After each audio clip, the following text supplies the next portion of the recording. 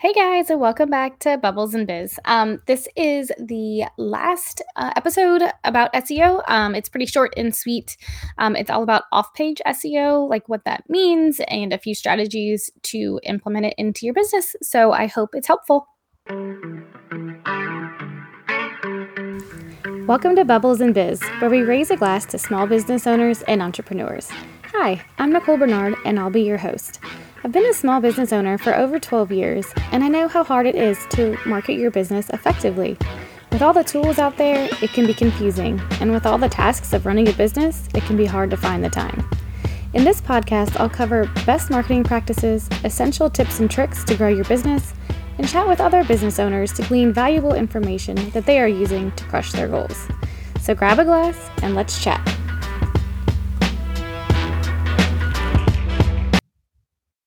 Hey guys, and welcome back to Thursday Thoughts. This is going to be the last episode about SEO. I'm just going to go over off-page SEO and what that is and a few things you can do to achieve that. So far we've talked about technical SEO and on-page SEO and local SEO. I just wanted to dive into this last little bit about off-page SEO. So, in the name, it kind of explains itself. This is what you're doing off of your website, like off of your pages to send traffic back to your website. So this could be press releases. So where they're, linking up. A lot of times too, you hear people say the strategy of link building. And that is getting other websites to link back to your site. So that could be guest blogging, that could be press releases. When I write for Entrepreneur, so that links back to my website. You could just do a few different podcasts, so they link back to your website when they share who their guest was. So there's a lot of different ways you could get that, and so that shows Google and the search engines that you're trusted, like you're trustworthy, that all these other people would put, your website and kind of give, vouch for you, saying like, okay, they're good, and I'm going to link back to this website. So that's a great way, because the more that they see those backlinks, the more credible they think you are.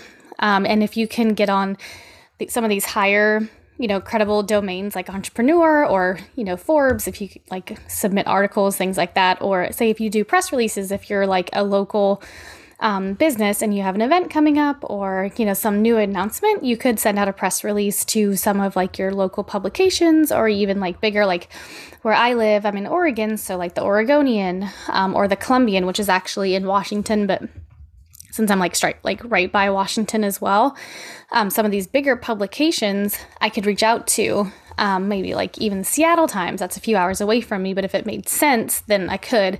When we had the farm, we had Portland Monthly come out and do some stories on us, the Columbian, Seattle Weekly or Seattle Monthly, I think. So a few of these different publications came out to the farm, and then they would write articles and then publish those articles. And so we got a lot of SEO from that. I would also reach out to beer bloggers, and we would have this like open house kind of thing. I don't think I've talked about this in another episode, but I know I've mentioned it before. But it was just an open house weekend. I'd have all craft beer is like huge in the Pacific Northwest. So I'd reach out to all of these bloggers, have them come out to the farm. They could taste whatever they wanted.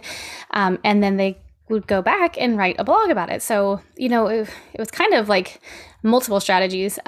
We would get the SEO of them writing about it. So they would get that link. We also, a lot of them took social media pictures when they were out there and tagged us. So then we get that as well. So we get in front of their audience, either like both with social media and with their people that read their blogs.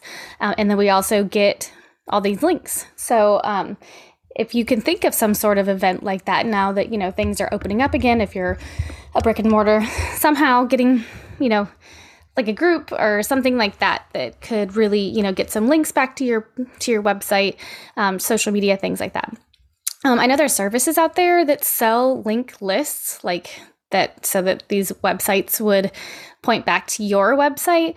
Like quantity, yes, you want one, like the more the merrier for sure, but you don't want to also kind of go off the other end and kind of put them on websites that may be questionable, because then that's actually going to penalize you. So again, with like buying lists or email lists, any of these that people contact you for, to buy these things, I would usually I advise people not to do that, because you can do it organically and in a much safer way for your business, because it really is people that would want to be on your email list, or websites that you have a relationship with that are credible, that you also think they're credible. So just things like that. So the more backlinks you can get from credible websites, and again, that could be you could try and do some guest blogging, you could be on podcasts, you could submit press releases, you could try and, pitch articles. So there's all kinds of ways to be able to do that too. And then social media too is another way of, driving traffic that's off of your page back.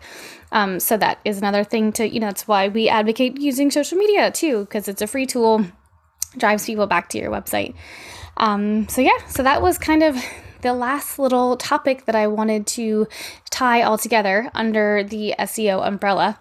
So please be sure to reach out if you have any questions, and I'll be back next week. I am not sure which topic that I'm going to be talking about, but it'll be something helpful and quick and actionable that you can put to use in your business straight away. So have a great week. Hey guys, I hope you enjoyed that episode. And I hope this little series on SEO has been helpful and you're able to start implementing these strategies into your business so people can find you quicker. I do have a freebie I wanted to share with you. It's all about 8 things you should know about SEO in 2022. So it's on my website. It's nb.marketing/freebies.